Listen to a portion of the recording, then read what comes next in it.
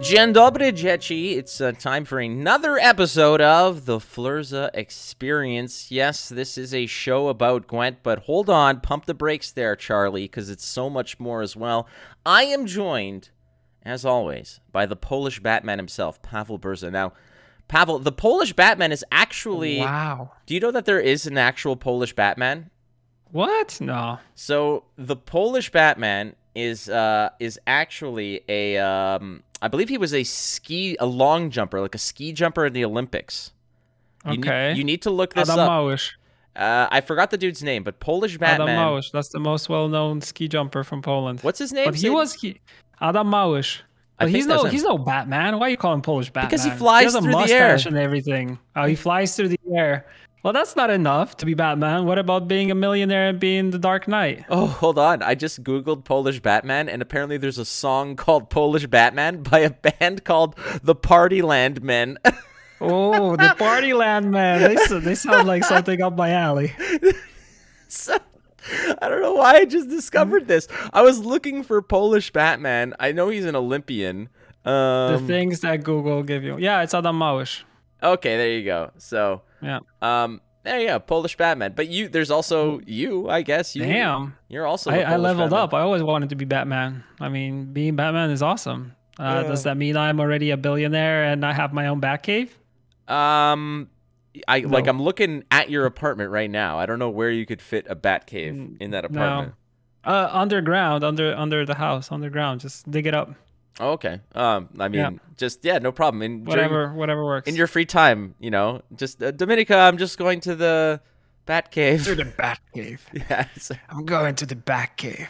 That would be sick. I mean, there is a little bit of reasoning why we opened with a Batman reference, but we'll get to that in a bit. Yes, we'll get to that. But yeah, episode 8, we took a week off and we're back in business right now. Coming back to you was a busy week, but we are here. Yeah, there was a lot going on in everyone's life, but ultimately we could not get things worked out last week. And to the 3 people who were concerned about us, we're fine.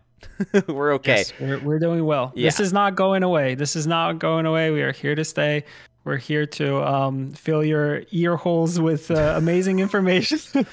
Filling your ear holes with information is basically... That sounds bad. Well, it's true, I guess. I suppose, but it was a busy week for all of us. But, this podcast is not necessarily just a Gwent-related podcast. I mean, it's 2 friends being friends, and that's... Amen. I mean, we talked about this a little off-air in terms of, it's like, like, where are we going to be in, 10 years? And in my mind, we're holding hands, eating cupcakes and punchki. So that's basically... Oh, perfect. Right? And Danishes, right? Oh, the whole 9 yards, man.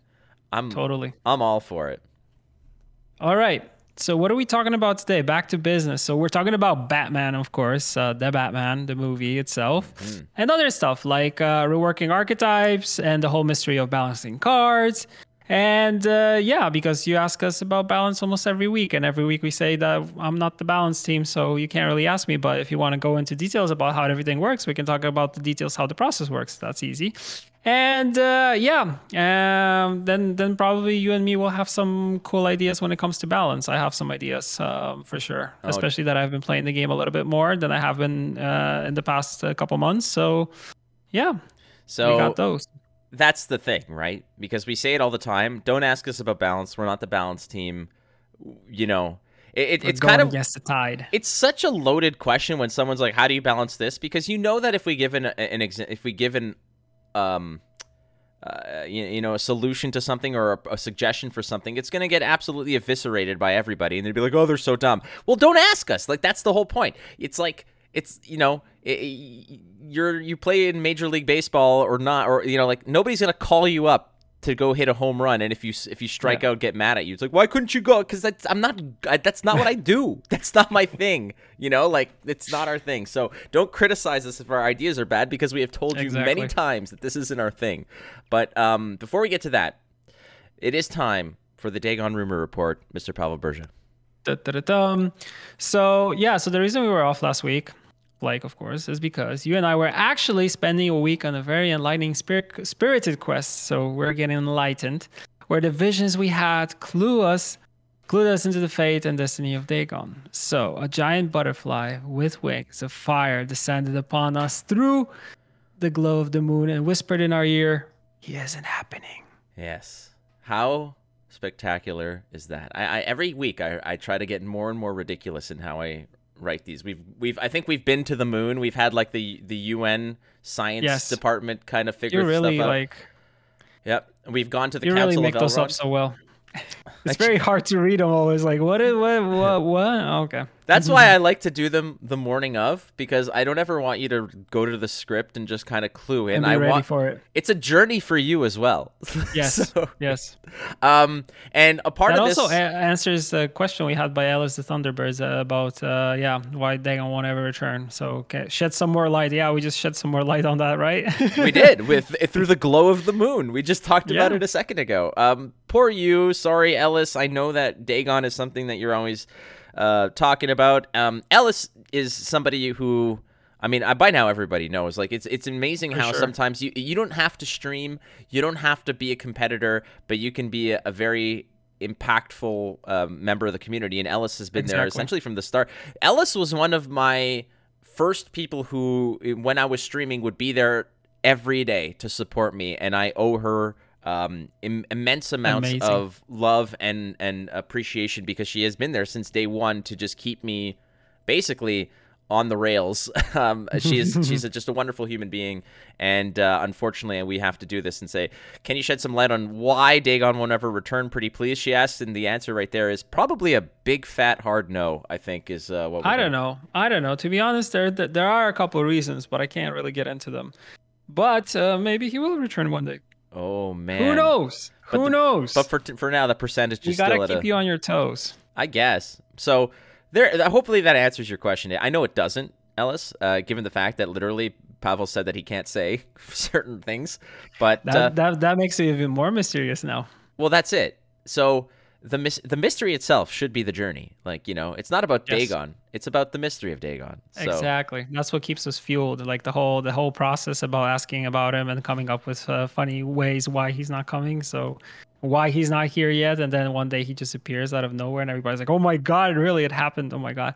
So we don't know. Maybe not. Here is exactly my thoughts on this, because I've been given a little bit of thought about this. Oh yeah. I hot take. I believe that Dagon is kind of being held in the back pocket for when you guys need like a major splash to be made. Like, for instance, let's put it this way. Here's a nice little comparison. Right now, and everybody knows my affection for wrestling and the spectacle of wrestling. Right now, AEW, which is like sort of the upstart from a few years ago, that's now challenging the WWE as like the premier place to watch and consume wrestling. Right now, AEW is like on fire, and WWE is about to have their WrestleMania, and there's no interest in it at all because of all this crappiness of that company. So what did they do? They went to their wild card, their ace in the hole back pocket emergency response, which was to get Stone Cold Steve Austin back. Ooh. So he's coming back. So I feel like Dagon, that's a blast from the past. It is, but like I even remember him, and I wasn't a fan of wrestling. But that's how iconic he was. But he has not stepped inside a ring for so many years. He has been an iconic presence amongst. Is he still like in shape and keeping going? Yeah. I mean, he had neck injuries for a while, and that's why he left. He has an immensely successful podcast. Not as, I mean, he doesn't get sponsored by Blue Jeans, but like, let's be real. Of course. Come on. But I believe that's what it was, is that like Dagon is like Stone Cold, where they're like, okay, when we need a guaranteed home run, we're gonna slam this down. So that is my thoughts about it, is that Dagon is our like Stone Cold. He is your Stone Cold. So man, he looks good still. I just had to Google it and double check. Dude looks good. He stays in shape. Like, he has what he calls the Broken Skull Ranch, which is like when he retired, he has a ranch, and he lives in Texas, and his podcast, the Broken Skull Sessions, is incredibly good, because Stone Cold is a very well-spoken individual. Like, his character that he played is not too far-fetched from where he was, but he has always been an absolute assassin on the microphone. Nice. Yeah. See, I learned something new today. I didn't even know that. Now I need to check it out. Now I'm intrigued. So if you want like a 30-second just sort of primer for what this is, basically there's a wrestler by the name of Kevin Owens. Kevin Owens is actually from Montreal, like from my hometown, and he adopted the finishing move that Stone Cold made famous called the Stunner. Everybody knows what the Stunner is, but Kevin Owens started using it with Stone Cold's permission. But now, again, to sort of start a feud and kick up interest in WWE, Kevin Owens called out Stone Cold Steve Austin because WrestleMania, I think, is in Texas. So they're like, all right, let's bring back, Texas Chosen Son, and made a fight and whatever. Anyway, long story short. That's really cool. There it is. There it goes. So learn something new every day. Yeah. All right. Let's go to the Wayback Machine there, Pavel Berza. I got a couple, 3 of them right here. 2020, this week, 2 years ago, yeah. Gwent Masters was postponed, and we have not really recovered from that postponement, frankly. Yeah, postponed due to what's happening with all the COVID situation around the world. Man, it was crazy. It was crazy. I remember we were trying to push it last minute just for the event to happen. Like, I think we mentioned this on previous podcasts a couple times, that even, to a point where you guys were almost about to go and get on the plane, and we were like, sorry, nope. Turn around. We're not doing it. And then it was postponed. Yeah, it sucks because we had a whole venue booked for it, really awesome studio. It was all supposed to happen and be amazing, cool, great, and have everybody, come together once again and do like a proper like Masters with all the confetti and all the cool stuff. And it was supposed to be like a full-on esports event in the esports studio, but then everything happened in the world as it did, and we had to stop everything. It's good we stopped, because if we flew you guys over here, most of you won't probably able to get out of the country, right? I would have been there. Here. I would have been there for. I think I would have been there for several months. Yes. Yeah, it would have been incredible. Like, I think when the next time that they actually kind of loosened the lockdowns and it opened up travel a little bit more was like several months later, like half a year later.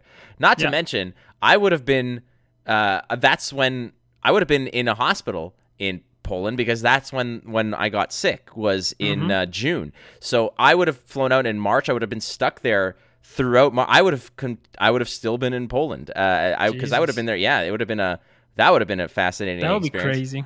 Well, it was almost like I was in Poland. The hospitals here have literally 50% of the nursing staff are Polish people. Polish. Oh, and it was amazing. I mean, there's a huge Polish community here in my neighborhood, and the hospital that I was staying at, it's good that the nurses are Polish because they're able to speak with a lot of the patients. But man, it was great because you could hear them. I would hear them speaking, and then I would just answer to them things or crack a joke, and they'd be like, "Not expect that." Yeah. And then you could see them like, oh, no, resume. Yeah. Oh, my gosh. Oh, no. It's like, yeah, I got you, bitch. So didn't expect that. Yeah. So, yeah, that was dirty secrets. I know everything. I can hear everything. Well, I mean, at that point, when full body paralysis and the nurse has to take care of you, there were no secrets to be had. It was they knew every little square inch of me, so there was no secrets held back while I was there. Oh, yeah. 2019, Gurnikora wins the Leader Challenge, and wow, I wanted to bring this up because for the reason that Leader Challenges and Faction Challenges have gone the way of the dodo, and I know we've talked about this before, but do you think that this is ever going to be something that comes back? And hard to say. Yeah, hard to say. They don't know how. To be honest, they don't know how to bring them back to make them I feel that because there was once put pressure to make them better, make them cooler, or something like that we put on ourselves. We never knew how to bring them back, and every time we discuss how to bring them back, I'm just saying let's just bring them back, and then everybody's like, no, but we need to make them better, and then nothing happens. And it's like a vicious circle of we need to make them better, but we don't know how, so let's just bring them back. No, we need to make them better, and the circle completes itself. Oh no. Definitely. Absolutely. Definitely. I don't know. It's tough because, it's the concept of itself is cool, but the unintended consequences typically are negative effects. What I've always thought about was, all right, the way you're essentially incentivizing people to play the faction that's the strongest, which further narrows the meta. And then if you incentivize that, then the meta becomes a lot more bland, even in casual mode. And the rewards for playing that faction. If you win that faction challenge, then there's a bonus for playing that faction, and that was the original way, which further incentivized people even after the event to continue playing that faction. And if you did it the opposite way, which I think is what happened, was the least popular faction got a boost, then everybody played that faction. So it was a really difficult balancing act to create this kind of competition, but ultimately keep a healthy meta, which was hard to establish as well. Like it just seemed like I thought it was a really good idea, but it was the unintended consequences and how it sort of rippled into the meta that really kind of made it a little bit meh. Yeah. Nothing I can add from me. Just like I wish they kind of come back in some sense, because I know like players would like to have them back.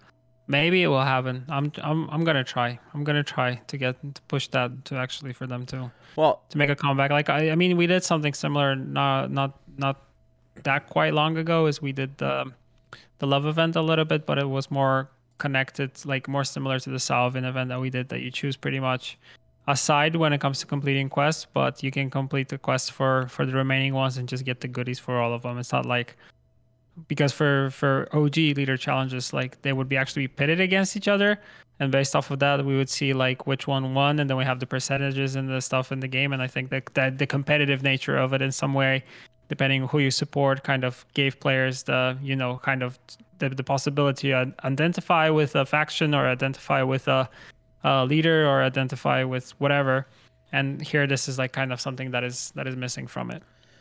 So 2018 rolls around, my man. We're still going back. This is the last one. Whoa. Berza does an Ask Me Anything back on the Gwent forums. And the reason why I pulled this one up was very much the more things change, the more they stay the same situation, because I was going through some of the questions that were asked, and it's all the same. It's just cut, paste, name of card.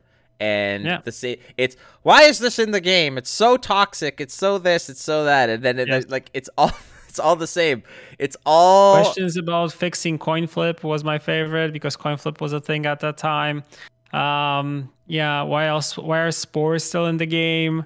Will you guys ever swim doing balance for us? Like those were good questions. And then again, will you ever make this or this card or this archetype playable? Blah Always. blah blah. Like it's funny because it's all the same issues. So I bring this up because these are important issues and whatever. I mean, minus the like, can swim balance the game and whatever, and or whoever else can Shinmiri balance the game, or can whoever else balance the game or whatever.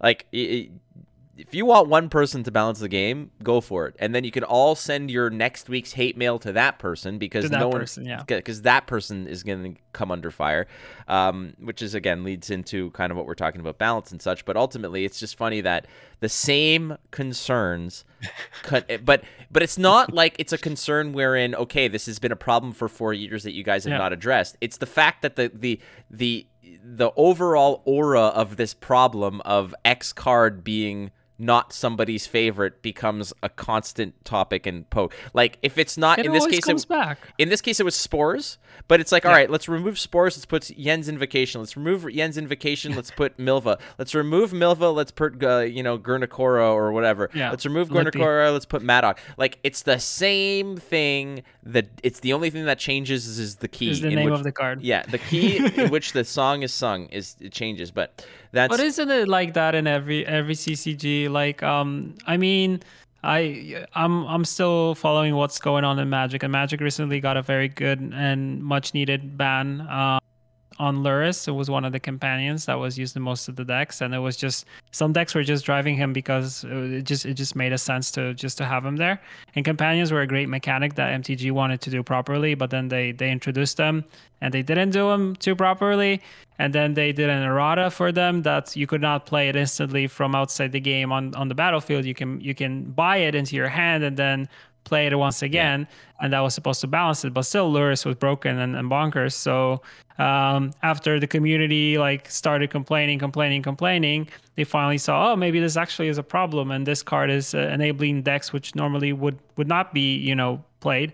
And that's exactly what happened. So I mean, you always will get something in any CCG where people are saying this card is not okay, And for the development team, depending on which development team for which card game it is, they were either implemented very quickly or they will wait and look at data and then after some time decide that maybe it's time. But it's very hard to pick what you're going to balance and what you're going to ban in this case and what you're not going to balance or ban. So it's a fine line to get it like perfectly, because sometimes it can be just people complaining about stuff which actually you look at raw data and playability, it's like, well, this is not really a problem. Or maybe it's a problem, but it's on lower ranks. Or maybe it's only a problem on the higher ranks and most of the player base doesn't see it. So, I mean, there's so much variability that goes into this.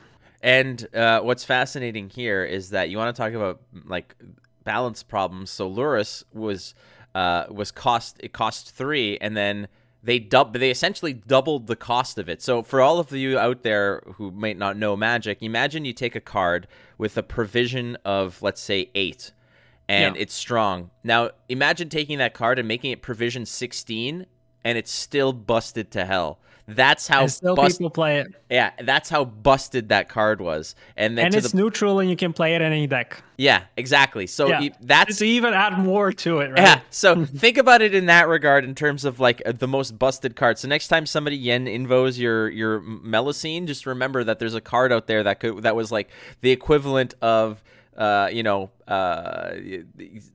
20 provisions, and it was still way too strong. So all right. That was basically what was going on. But again, more things change, more things stay the same. But it was a nice little glimpse into the past in terms of what the concerns were back then. And the most important one that I pulled out of there was the fact that there was this discrepancy between red and blue coin going first, going second, because at the time there was no stratagems, right? Yeah, stratagems pretty much solved that issue for us, because the player that was less incentivized had the possibility as going first. So pretty much when you go first here, if you're playing against someone who can abuse the red coin, you were always you feel like you had a deficit. And when we looked at data, there was some data actually showing that is a problem. But then the fix of actually adding the stratagem solved that for us. It made things so much easier and simpler in terms of balancing. So we instantly jumped on that train, and that's how it's been from that point on, which is awesome. Love it. All right, so I saw the Batman. I know that you're a big Batman fan, and I also saw it. It's good. All right, we're going to preface this with also the fact that there are no spoilers. We're not going to spoil this movie because that's not what we do. Some of the most hated people in my life, I don't hate anybody, but the people that I do have a lot of disdain for are the ones who spoil things. So do not think that this is what this is going to be. Nonetheless, no spoilers here. The Batman. Robert Pattinson as the Batman. I am not a Batman fan, never was, but I am now sold on his portrayal of the Bat. Amen. So I'm going to give my brief little non-spoilerish review. Okay. And then you can give yours, and we can just dig in a little bit more. So again, preface this. You see on the back wall here, it's all Spider-Man, Marvel, Spider-Man in general. He is my all-time favorite comic book character. But the reason why I never liked the Batman, I the movies were entertaining, but I never connected with the hero. I never really felt like there was much motivation. And they even Christian Bale's Batman, I'm like, I really didn't buy that there was much motivation for him to go out there and do what he did. But in terms of Robert Pattinson's portrayal of Batman was incredible. He was so haunted. He was so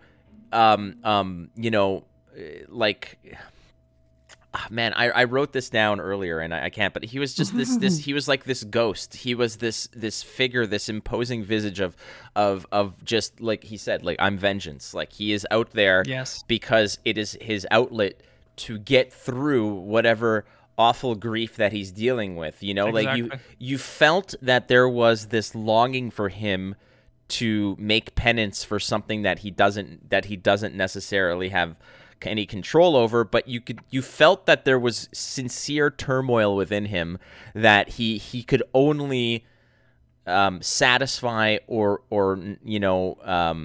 get through by being Batman and by essentially going out there and doing Batman things. The movie itself was more of a detective style thriller and suspense movie, and I appreciated that. It wasn't your typical popcorn style superhero movie of beat up the bad guy.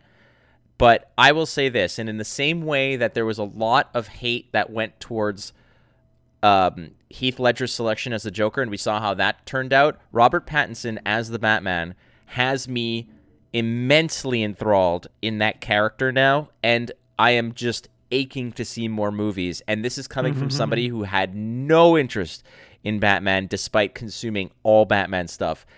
I am sold, and I think that his portrayal is so haunting and so unique, and I am all about it. For me, okay, you want to go? Go for it.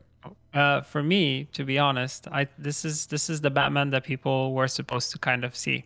I think we've been stuck in an era for too long where Batman is this billionaire philanthropist, and we kind of see him not at the early stage of his life when he's still trying to figure a lot of stuff, where he's actually dealing with the grief, where he's also trying to find a place in the city which he cannot really fix, but he needs to be there in order to take control and kind of to all the negativity and all the bad stuff, all the violence, the killings, the destruction that is happening within the city. Like, he's trying to find his place in it, and I think that Pattinson did this perfectly. And he played them in a way that he's very rough around the edges, and that's how the early Batman was. And he was very dark, especially in some of the comic portrayals there. And yeah, he was supposed to be, he was like a real Dark Knight here. And he was, I mean, there are some scenes that show it so perfectly. There are some scenes which are so well artistically done, and some which are, ones that you would see in any Batman movie. But he's trying to like, they're trying to take the character to him being portrayed as actually, there is this darkness like bellowing inside him, and I think none of the previous ones were really like trying to show it. Maybe Affleck a little bit, but in a little bit kind of, but still that's not comparable to what was done here. Like even if we talk about like the Dark Knight, which was by Christian Bale, that one was already very, very dark, but I think they just took it another notch in terms of like visuals, but also the character development throughout the story, the supporting characters there, which were also done amazing, and the storyline and the script. Whoever came up with the script, like, the movie is 3 freaking hours long, and I did not feel those 3 hours. I went out of the cinema like, wait, it's been 3 hours, really? Yeah, I did not feel it totally. And like you mentioned, like Ben Affleck's portrayal, I liked Ben Affleck as Batman. I thought he was okay. I thought he was not bad, and I know that he doesn't care too much about being Batman. Like, he's not really into it, but I thought it was all right. But I felt like the motivation and the driving force behind Ben Affleck's Bruce Wayne was this like connection to the city, and how Superman destroyed the city at one point while fighting Zod, and all of a sudden, he had this whole like, no, this is my city, I run this place. However, Robert Pattinson's Batman was I feel more selfishly driven. It was more so he did what he did, not necessarily for the good of the city, but it was a way for him to deal with his own issues and his own demons. And it was like a penance, and he goes through hell, and you see it because like, there's that scene, where he comes back and he's like bruised up, and you just see his body like beaten to hell. And I feel like he does what he does purely from this like self-punishing way. And I liked it because there was this masochism to him of, I'm just going to go in and I'm going to get, and like, it was gritty as hell. And what I appreciate about this was also what I kind of appreciated to a degree about Daniel Craig's Bond, is that they didn't give him that kind of plot armor superhero, or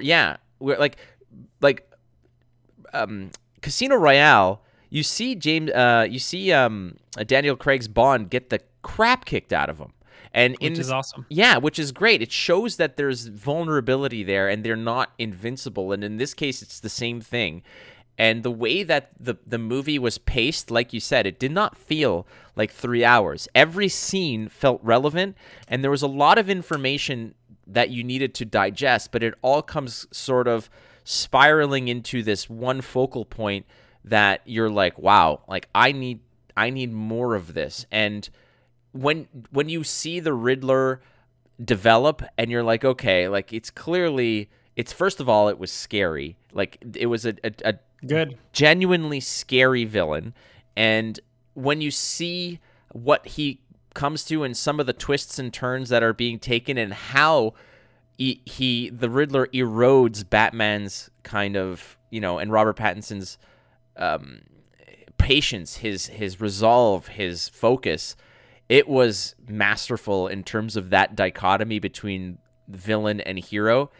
And like I said, just the best analysis that I had was that, they're like Bruce Wayne with the bat suit on is more true than Bruce Wayne when he's cleaned up wearing a suit out in public. Like that was the mask, like Robert Pattinson's mask was him playing Bruce Wayne. When he's in the Batcave with his his beautiful scene. Yeah, like where he's just getting work done, and like they're like, that's who he is. When he's out there cleaned up to meet people, that's the mask. That's the portrayal. Mm-hmm. Yeah, that's where he feels most vulnerable when he does. It's a place, actually, because also when you were talking about it, shows him at a different place in the timeline, because this is early Bruce Wayne, in a sense that he's in his 20-something still.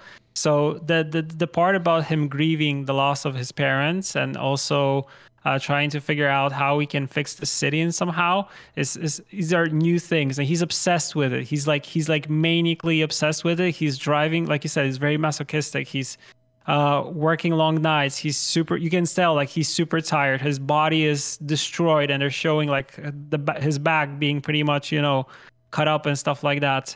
That already like shows you this is a different type of Batman than the one that you would see in all the other movies, because in all of those he's already developed. He's an older guy.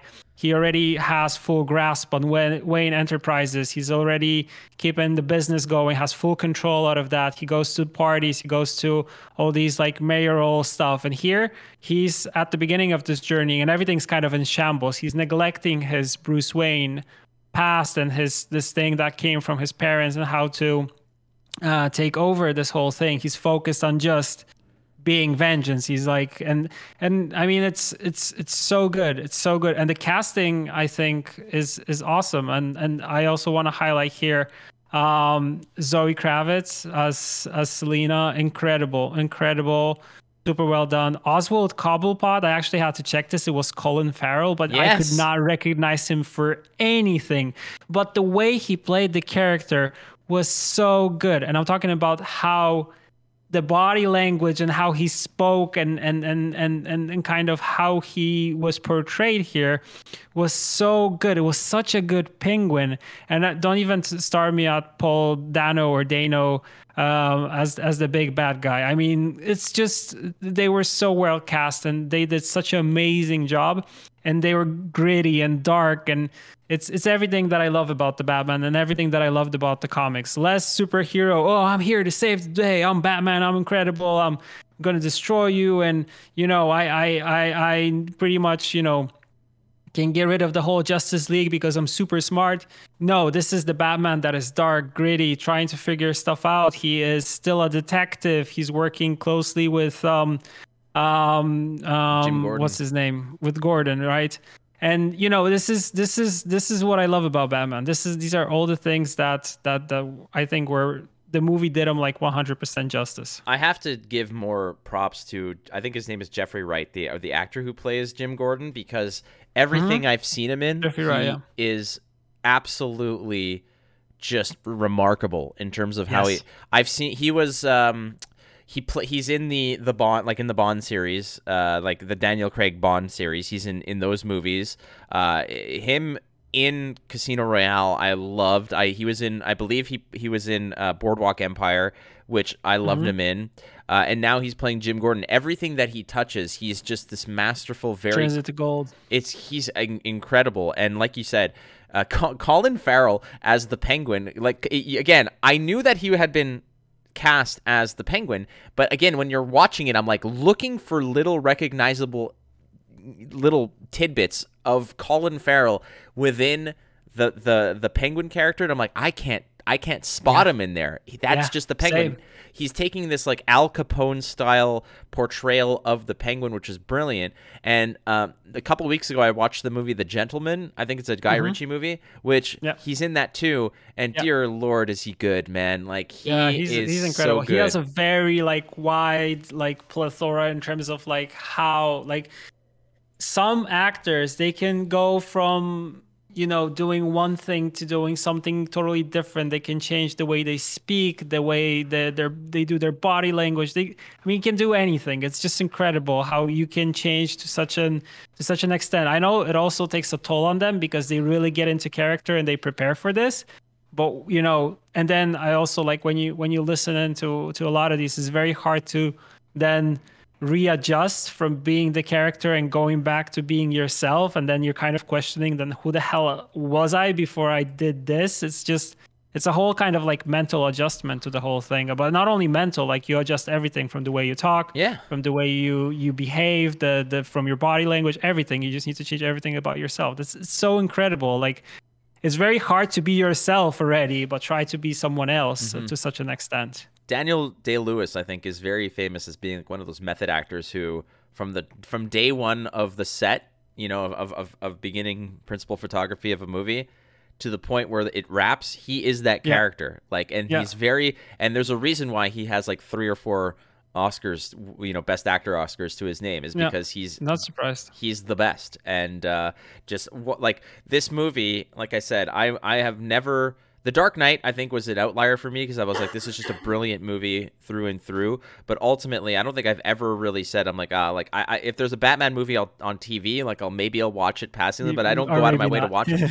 But this is something where the second that it's out, I'm gonna just sit down and rewatch because it is, like you said, same. Even some of the artistic ways that they showed, like there's that. This is not a spoiler, but there's that scene where he's in that tunnel and the only light you get is from the machine gun flashes. That scene, so incredible. Oh my God, I was there. I was like, oh, this is just, and it's not even like an important scene, but it's a brilliant portrayal of just the sort of danger and grittiness of what that character is going through.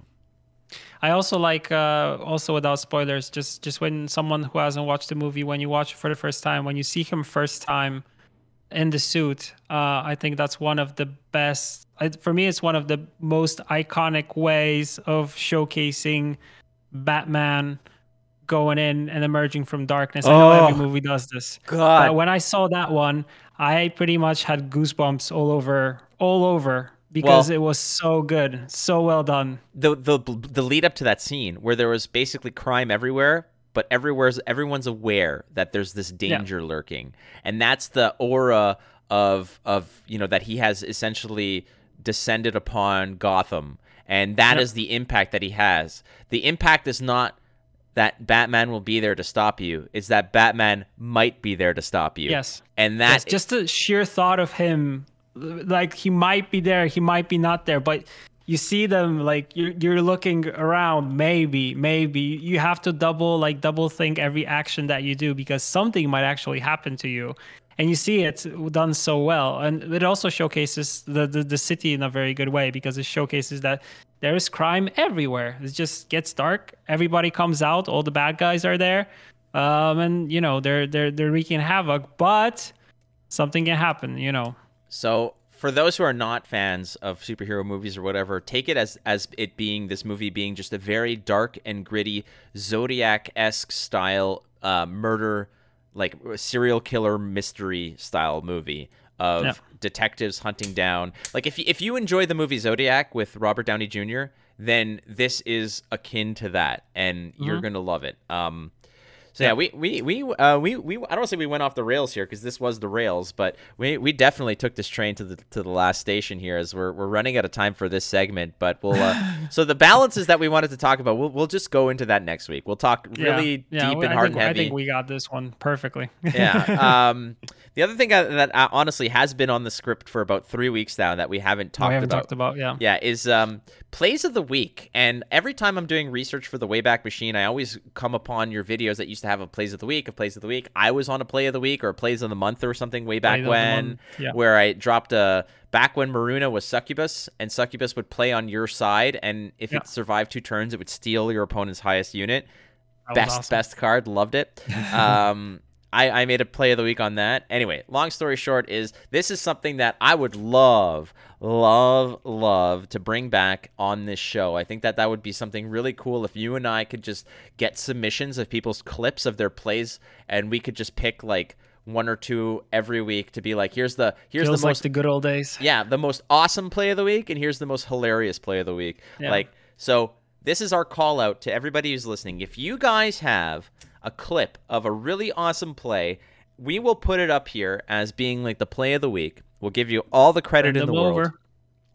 Yep. So send them over to myself or Pavel on Twitter or Discord or however you want it. Give us a link to the Twitch clip or the whatever, and or the YouTube thing, and we'll definitely give you a little bit of spotlight, because that's something I think that should come back. I love plays of the week. I love highlights, and you know that there's a lot of cool nasty thing. And like, don't send us like a scorch of like you're scorching 3 or 4 things. I've seen that 80,000 times. Yeah, that's me.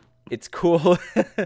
Yeah, but you don't even know what Scorch does, apparently. Yeah, I don't know what Scorch does. Who am I to even know what Scorch does? Who are you, Pavel Berger? Who are you? Imposter. Yeah. Been there with Gwent for like 6 or 7 years. Who are you, man? Yeah. Who are you? I don't know, man. I don't know. They put me here by mistake. What am I even doing here? What are you doing here? It's good we have the podcast. At least that's working for me. Listen, this is how at least I stay somewhat relevant, because I don't stream anymore. So people are like, "Who the hell is this clown?" I'm just waiting for that who the who question. No, they know you. They know you. They know you. They know you from all the esports events. So you're here to stay. Here to stay. So. No Babcia Marysia Polish word of the week this week because my mom, my mom was she was in Florida for a bit, and she was traveling home and stuff like that. So I didn't want to bother her. So no Polish word of the week, but I can give you a Babcia Marysia story of the week if you want. All right, let's go. All right, here's the story. So Babcia Marysia, my Babcia, she had a garage sale once because she wanted to raise money for the church, but my Babcia she doesn't necessarily have a real concept of what things are worth. So she had all kinds of stuff, and like some of old bikes that like my cousin and I used to have there that we were too small for us or whatever. So she went inside, again, you can guess why, to cook food, and she left me responsible for stuff. And there was this dude who comes by, and he's like, oh, and there was like 3 bikes that are out there, and these are not like amazing bikes. They're old bikes that need some cleanup and whatever. And so he shows up and he's like, "Hey, how much for those bikes?" And I was like, "I don't know." I'm like, $20 each, I think is fair. Like you probably need to maybe like clean up the chains or like pump the tires, but they work. They're bikes. Yeah. He's like, "All right, no worries. I'm gonna go." He's like, "I'm right down the street. I'm gonna go at my truck and I'll come pick them up or whatever." I said, "Yeah, no worries." Yeah. So my Babcia comes out and she's like, "Oh, food's ready."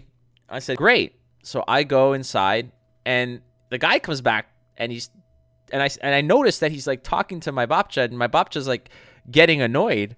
And I come out, I'm like, "My Babcia, what's going on?" She's like, "Oh, this man, he want spend $20 for bike. What? That's crazy. He's crazy." I'm like, Babcia. I'm like, "I sold the bikes for $20. No, you crazy now. This bike, $200. I'm like, "What?" So there's this 3 of us all being like, "What the hell's going on?" I'm like, "Babcia, the bike was like $79.99 at Walmart like 10 years ago. There's no way you're selling it for $200. It's for church. It's for children." I'm like, "Yes, but these bikes are also for children." I'm like, "Babcia, take the $60 for the 3 bikes. Yeah. Trust me, otherwise That's already $60 for the church. That's still pretty good. $60 for the church. And the best part about that whole thing is when someone would like, she'd have all her stuff outside, and there'd be like this vase or like this lamp, and then someone would come in and like, oh, like looks at the lamp. How much for this lamp? $5. Okay, no problem. Lady pulls out the purse and she's like, actually, you know what? I keep. And she just puts it back in the house. I'm like, oh, gotta love that. Dear Lord. I'm like, okay, all right, you do, you gotta Babcha. love that. She's like, and then after that, I'm like, Babcha, I'm like, half the stuff, you decided to keep. Well, if they want it, clearly it's valuable, it's good, it's very nice, I'm like, okay, Babcha, whatever you want. Like, it's all good. So beautiful, so beautiful. Yeah. So no Polish word of the week. I mean, there was a lot of English Babcia Marysia words of the week that we could have thrown, like "you crazy," "oh my god." So that's it. That's our Babcia Marysia story of the week. I guess we can drop in. Aw. Yep. Good one. She was ruthless. She would have been all over the stock market if she could. Absolutely. Buy low, sell high, but if someone wants to buy, you take it back anyways, and then call them crazy. That's her stock advice. The real wolf of the Polish Wolf of Wall Street. Wolf of Wall Street, Babcia Marysia, yeah. Oh man, confirmed. Ah boy, she would see you and be like, "You too skinny." She'd feed the hell out of you. And then she'd call your Babcia, and then they would have discussions as to the best way to feed you. So totally.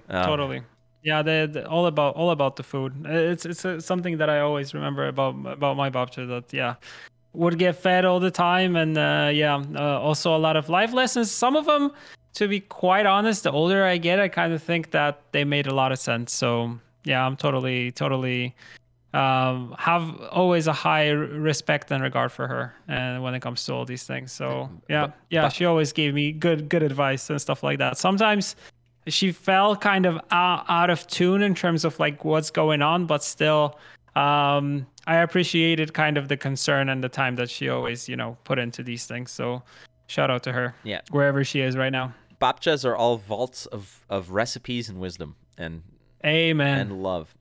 All right, friends, that's the first segment. We are going to come back with the return of the question and answer period. We fielded a whole bunch of your questions, and yes, a lot of them were balance related. And are we going to talk about them? Absolutely not.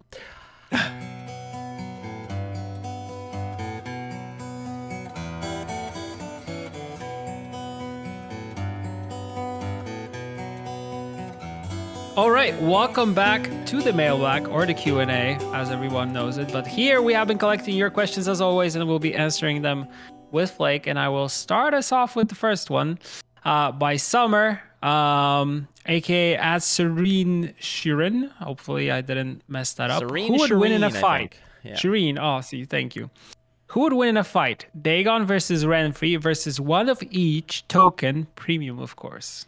That's a nice way to slide in the premium tokens. Gotta slide it in. That's why I put it in there. That's why I put it in there. Because a lot of people think that we just skim over any of the questions that, first of all, again, we answer these every week. We get the same questions, and that's why when people are like, "You don't even answer my question," well, because we answered it 900 times is one of them. I actually had somebody reply to a Reddit post from 4 weeks ago, literally 4 weeks ago, regarding somebody asked the question about faction ambassadors. Remember? And we did a whole freaking episode about faction ambassadors. And yesterday, came back. Yeah, that person replied, "Oh, I guess you're never gonna answer my question. I knew it." I'm like, dude. We did a whole episode about it, you doofus. Like, what's wrong with you? Watch the episode. That's the most important thing. Watch the episode before you ask the question once again. Okay, so Dagon versus Renfri versus one of each token. Again, I'm not a lore person, so I'm merely going by the fact, like, in terms of tokens, like, there's, like, Witcher student tokens, there's drones, fire swarms, there's tree ants. What other tokens are there? Like, rats, I guess. Yeah. But lots of elf tokens, lots of firesworn tokens, all the I think there's some wild hunt. No, there's no wild. The dryads, the little dryads. Dryads, yes. So if you had one of each of those, and they're all premium, like imagine they're all life size. Like what's the most dangerous thing out of all of that? I would imagine it's like a tree ant, like a big tree ant, but it's not even a tree ant. It's like a baby tree ant in the picture. It's a token. Yeah. So a small one. Is that good enough to beat Renfrey? And I don't know much about Renfrey, but I don't. Renfrey probably yes. If they all ganged up on Renfrey, I think they would have they have a chance. But Dagon, I don't think so. He's a god. Like it's very hard to go against him in this case, and he's huge. Yeah. What would you do? Like, Dagon would just probably absolutely obliterate the entire field. It'd be like, you know what? Throw Renfrey in with all the tokens, and it's not even a fair fight then. Like, so I guess this is an easy answer. It's Dagon by a mile. Yeah, Dagon for sure. Dagon. I mean, he's a god, so he will just pretty much destroy all the little tokens. And Renfrey, I think, also wouldn't have a chance. I mean, she would have to have some incredible ability in order to destroy him or find a weak point or something like that. But it's pretty much, it's like going against the worst boss in Elden Ring. You're pretty much screwed as a one-person army. Yeah, if when we're doing the review, it'd be Dagon in the first round at like 12 seconds by knockout, by complete obliteration. The knockout would be so big he would just punch them into dust. Is essentially what happened. Next question from John Trunk at Trunkhouse on Twitter, asking, "What are some of your favorite voice lines from Gwent? I think Bride of the Sea is especially well done. Thanks." There's a lot of I don't know. I always loved the Nausicaa George. Those are funny. All the ones. All the ones that despise humans, like Danka being super aggressive. What was her? Oh, Malena also has one of those crazy voice lines on her card. That's also a favorite of mine. I love Simlis recently, especially with him saying after 2,000 centuries, you act like you're barely one, and you're like he's so like talking about humanity as being on the world for such a long time, but still being so retarded, kind of showing that elves are kind of we're here, humans are here. Always love these comparisons. It's like you're going into the more like lore heavy and that. I'm just thinking about what sounds the most ridiculous sometimes, and like Nilfgaard voice lines are always so dramatic. They're so like poignant and piercing and like the Alba, and there's a lot of arrogance to them. I one of my favorite voice lines, which I used to when I'd stream, I'd say it every time I heard it because it made me laugh, which was like, I forgot how it goes exactly, but it's something along the lines of like, you took my mushrooms again. Like, like I just love that one. They're like, you picked my mushrooms again. I was like, I love that one. It's just who is that? It's not the Crow Clan Preacher, is it? It's one of those. One of the Skellige ones. I don't remember which one. Yeah, it's one of the alchemy cards and whatever. But every time I'd hear that, I would just have to. I let that, or there was frig. I used to have it. I had the voice line as a command back when Harmony was there. Oh Lord, it was like no, like one of the dryads just being very sad about something. Oh man, Ellis is gonna kill me, Ellis the Thunderbird, because she would always be able to point him out. Oh no, I know what it is. No, let the doe live. Ah, yes. Let the doe live. Oh, it's like, yeah, that's hilarious. I'm like, just somebody so distraught about. I'm like, you're a dryad in a forest with things like the does have to die for food. I'm sorry, I don't know. I know. Let the doe live. Oh, it's a good one. Those were one of my favorites. That, and of course there's Francesca's meh. Like that was just, it's a classic. It's a classic. Yeah, those are they're all awesome, and I like that we put a lot of work into them to actually reflect the character, but also to be a little bit funny from time to time, and kind of tell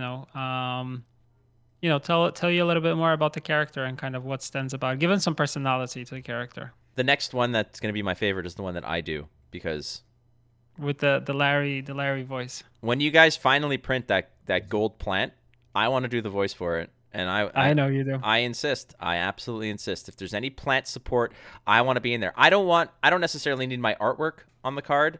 That is reserved for Devil Driven. I stand by that. I think that he is the person who needs to get his face on a card. But I want to voice a card, so this is my formal application / petition to do so, Mr. Pablo. I got it already. Easy. All right. Next up, go for it. Are there more wheels in the world or more doors in the world? Damn. Oh, these are campfire discussions that are best done when you're like a 6-pack of beer in. These are my favorite. Yeah. Me and my buddies used to always have these silly conversations by the campfire when we'd go like up to my buddy's cabin by a lake. And again, like I said, you got to be like 3 beers greased in order to have like smart discussions about this, because if you are perfectly sober and focused, you'll just shut down this conversation within 5 seconds. But when you're just a little bit sauced, that's when the ideas start flowing. And I am so disappointed that people were downvoting this, and there's a reason why I put it up here, because I love this question. So your downvotes mean nothing to me. I will definitely pick this question. I say doors, because looking into this household right here, I have 2 bikes and there's a shit ton of doors.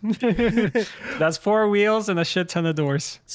And there's always more doors. Yeah, I agree with you here. And the reason why, because I was like, yeah, but look at how many freaking cars there are. And then I'm like, wait a second. Cars have doors, so every car is basically scrubbing out itself as part of it. So I think you're right. I think it's doors, and this actually is. The reason I picked this is because I often have this debate with people and I said, do you think there are more toilets in the world or people?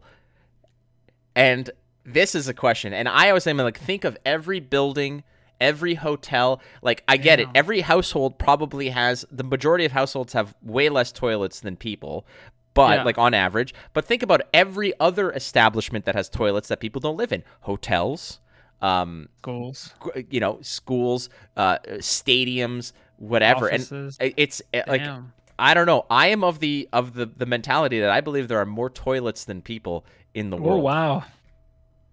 Oh, wow. Someone needs to keep track of this stuff. But I don't know. I would say, I don't know. I feel like there's more people than toilets, to be honest, because then you go into countries like, I don't know, that don't have, they don't have a toilet. People just shit outside. So, I mean, that's pretty much what you're... I mean, that's it. Like, there's nothing more there. That's anywhere on St. Patrick's Day, though. Like, if you've ever been to downtown Montreal on St. Patrick's Day parade, oh my God, it is an absolute biohazard of grossness. Same thing when you go to any running or cycling event where there's not enough porta potties for everybody that is supposed to be running. Like, let's say there's 10,000 people running a marathon, which is like normally what you get in Warsaw, at least 10,000. And there's like, 5 toilets? I mean, come on. That's not enough. But then you think about it, that all these people go home and they at least have 1 toilet there. That means that, it all adds up. But it also depends. There's so many things that we could go into here. Right? Like, airplanes have toilets. Like, and nobody's living on those. I'm telling you, I strongly believe. Like, how many human beings are in the world? I'm gonna be generous and say, like, what, 8 billion? 8 billion in the world? Something like that. Probably more. Yeah, like, hey, I think that there's easily more toilets. Someone should do statistics on this. Yeah, if you're listening, man. Yeah. Do like there's that subreddit, like, they did the math. Like, somebody go ahead and do the math on this. I say there's more toilets. I also say that there's more doors. So Ornery Machine. Yeah, more doors for sure. Yeah. So I got you. Ornery Machine 7150 on Reddit. I know you got downvoted for this question, but I'm picking you up because it's a pretty cool question. Yeah, this is the kind of stuff that we want. This is a Florida experience. We're not shy to talk about anything. No, bring it up. And I know that there are a lot of people are like, I bet you won't answer this. And then we just answer it on the actual thread and be like, we're not wasting time on a show, but here's your answer, you doofus. Yeah. Go straight into it. All right. Next one is from... You have to read it and translate it. I do. It's from Descari. I'm sorry if I'm not pronouncing this, but this is a gentleman who, or lady, or an individual who speaks French, and I promised that I would read this in French and answer in French. So the question is, mes questions sont, j'aimerais savoir pourquoi Dagon ne revient pas. Est-ce lié au copyright de Lovecraft? Et à quand le Golden Necker? Sinon, c'est tout. Je suis fan du jeu malgré le fait que ça fasse 5 mois que je ne suis pas actif à cause de mon travail. J'adore relire les livres, mais je déteste la série. Je n'ai pas pu commencer les jeux vidéo à cause de mon PC, and he goes on and on. Essentially, basically what he's saying here is he really wants to know why Dagon's not returning. Is it does it? And his guess is that it might be a copyright issue regarding Lovecraft. So there's your answer. The next thing he's asking is, hey, when can we expect Golden Necker? That's another question. This year. I don't have a date because things are shifting a little bit in our release schedule. So what we maybe planned at the beginning might have changed a little bit. So I can tell you a little bit of that because I know I don't want to leave you without any information. But still scheduled to happen this year, of course, as we pointed numerous times. And yeah, I think that answers the question. Was there any other thing that I missed there? I don't think so. No, he's just mentioning about how even though he hasn't been playing much lately due to like time constraints and stuff like that from work and whatever, he's still a huge fan and he really loves the books, and he's looking to eventually dive into the video games. And he says he absolutely adores the fan art that was submitted, and it's incredible nice. how that happened. So yeah, that's amazing. À toi, mon ami, qu'est-ce que Pavel a dit, c'est que c'est pas à cause du copyright de Lovecraft. C'est pas la raison que Dagon n'est pas accessible présentement. Et Pavel a aussi dit que Golden Necker, ça va.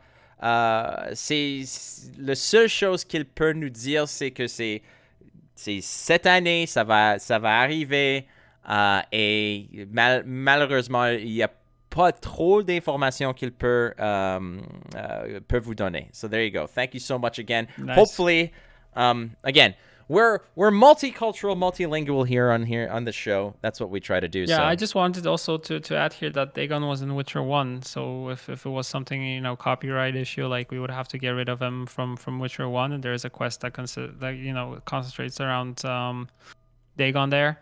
So he's one of the bosses. So I that's for sure not the case here. Cool. All right, next question, cool. Mr. Burja. Here we go for a question for me this time. Why did Twig shift to an interview show? Will you be bringing back to short form Twig? We pretty much shifted to a interview show because I started doing them again from home. So I cannot, like previously when we had them, when we were working from the studio, was more in when I would just script an idea and we would book a recording session, do the session, which took a little bit of time in order to get each of these episodes, especially if we were doing like a funny intro for it. So the time put into those made sense. And then when I started doing them from home, firing up a stream for 20 minutes of talking or 15 minutes or 12 minutes of talking, like most of the episodes were, felt like, like firing up a stream for 15 minutes, but doing like a interview with someone from the community made much more sense because I feel like we have a lot of new faces and a lot of streamers and content creators within Gwent itself that people should know more about. And if I can use this platform somehow to give them a little bit more recognition and give back a little bit more to the community, I want to more likely do that instead of just doing 10 minutes about what has happened in Gwent. And I also feel like the people who are consuming this content are fully aware of what's going on in Gwent throughout the week. And while it made sense in being a short YouTube thing, which was a little bit funny also, had some weird intros into it and kind of was like a very nice snippet of to what happened throughout the week. If you're someone who doesn't follow our social media, doesn't follow Reddit, you would likely consume that content and kind of just to know what's going on to be up to date with the game. While here from home in the stream content, it just doesn't make sense to have it so short because 5 people will come and watch it and then they'll move on. Like you won't be even able to accumulate like viewers on these streams because you're on for such a short time. that, around, let's say, if you do like 20 or 30 minutes, that's when you start getting more people to watch the whole thing. So there's like numerous reasons on why I decided to do it longer form. And yeah, we'll try to bring them back once everything, slows down in terms of what's going on in Ukraine next to us. So once that stuff kind of blows away a little bit, we'll be coming back to those for sure.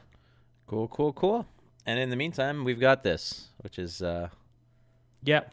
lovely little piece. All right. Last question. This one coming from Twist Marigold. I guess that's a little bit of a play on Tris Marigold, I guess, but probably. Question is, what is the best way to reach CDPR with suggestions for reworks, feedback on cards or archetypes, and reporting bugs and typos? Is it the official Gwent forums? Is it Reddit, Twitter, help desk? That is the question. How can we go ahead, and sort of give the feedback that's always flowing? Just DM me. That's the best answer I can give. I mean, you can leave them on forums, but there's so much ideas on forums that I don't think anyone has the time to go through them.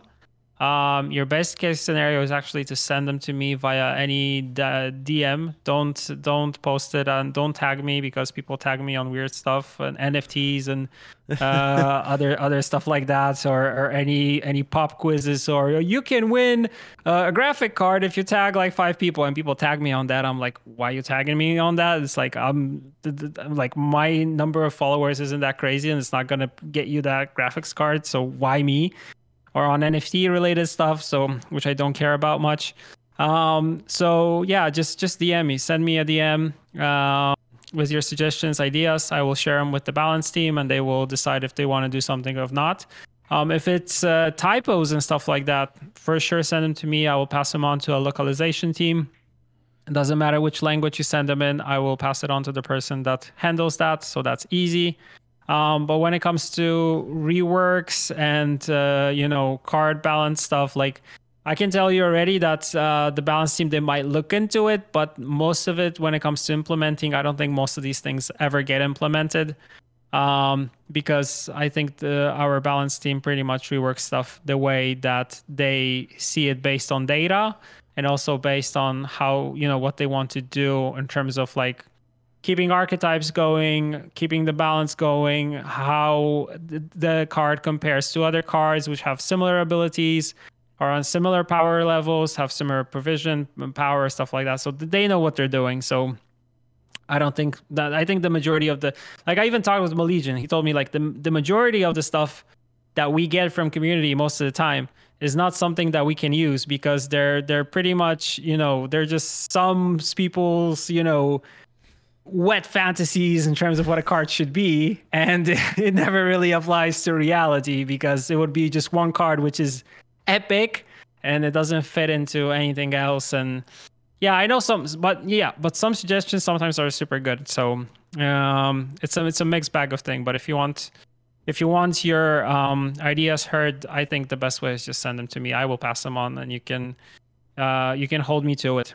Yeah, this is essentially, I think, going to be the topic of our next episode, right? Is like balances and balance changes. Yeah, we can talk about balance. It's a great topic, and actually, I'll maybe try to get a guest on this one. Oh, is it going to be Dr. Crotchet or whatever his name is, the guy who does all the Renfrey stuff? Because there was people who were like, they should get him to make cards, and I'm like, dear Lord, no.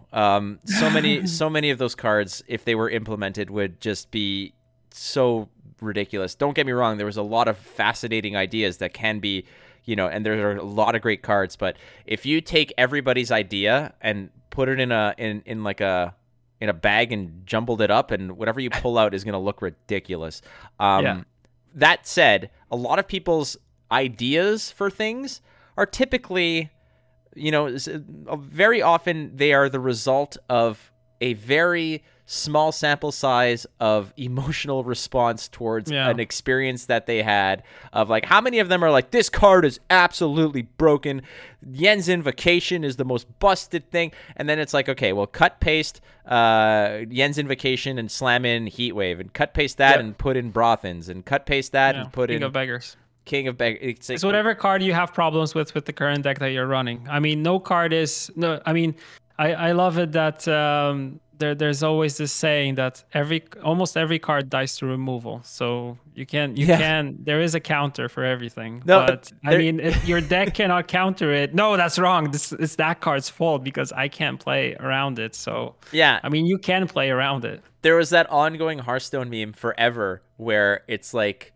a new card would be introduced and it's like, it's garbage, dies to Big Game Hunter. It's like, okay, it's like anything that had power 8 or greater was immediately unplayable because it died to a 3-drop, right? So like it was and that became a meme like for a while there. But we'll have a whole episode where we'll talk Magic about had the same thing. It was dice to lightning bolt. Yeah. If it's 3 power, dice to bolt, useless. Useless dice to bolt. Exactly. That's kind of how it goes. Which is eventually, that's where it comes down to, is just like these are small emotional responses that eventually become parodies of themselves. But balance isn't easy, and this game and many. It's difficult. Yeah. All right. Well, that does it for another return to form episode of the Flurza Experience. Pavel, I'm going to end this episode with how I end it all the time, which is I love you, man. I love you too, bro, man. This is amazing. I'm happy that we're back this week. Thank you, everybody, for listening in also and keeping the questions going. I'm surprised always every week by the amount of questions we get, so I'm really happy about those. Yeah, and when you eliminate the ones that involve premium tokens or Dagon, we get like 3. It's amazing. Yeah. Still, I'm happy. I'm very happy. Pretty solid ones. Yeah. No, definitely. And don't forget, if you do have a play of the week, be it a ridiculous play or and again, please don't tell me, I don't want to see a heat wave on a like a 30-point Melusine like that's not spectacular. Like, show us some really ridiculous and cool stuff. That's what we want to see, and we're gonna jam it onto the podcast and talk about it because again, this is an outlet for the community as well. And I know that it's just Pavel and I kind of shooting the breeze about everything that we love and are passionate about, including each other, because we just love each other. But amen. That's what this is for. So yeah, man, it's great to be back in form. And I know that there's an Open coming up. I will be in Indianapolis this weekend for another major tournament. But when I do return, I will be jamming a shiatsu load of Gwent, and I will sneak in some streams here and there because I do miss talking to the community and such. So you will catch me out there as well. Yeah, I'll be keeping my charity streams going for as long as I can. So that of you that might know or might not know, I'm streaming daily on Twitch. Oh my God, for charity. Yeah, a Berja Flake co-op stream. Oh, I was actually wanting to say that, but first I'll let you come back, and then I'll get on one of those. Oh, I want to get on one of those. You and I just making the worst plays ever, and perfect. I'm all for it. Absolutely. Yeah. There's some really cool archetypes now that we can get into. There's Congregate's really cool with the Fire Swarms. There's a lot now with Frost Monsters. I love Elven Swarm, which I'm kind of trying to pilot more or less okay, but I make still a couple mistakes there. But I think we'll have fun. We can have total fun with those. And I'll teach you what Scorch does. Yeah, you can teach me what Scorch does, because apparently I do not know. Yeah, Who are you? Misplay on the first stream. We made a misplay. Oh, didn't read the card. Imagine making a misplay or something like that. All right. No. Friends, can't. Thank you so much for listening to the Flurza Experience. Don't forget, you're not losing if you're learning, so keep playing the game, and you might win. We'll see you next time on the Flurza Experience. Dobranoc, dzieci!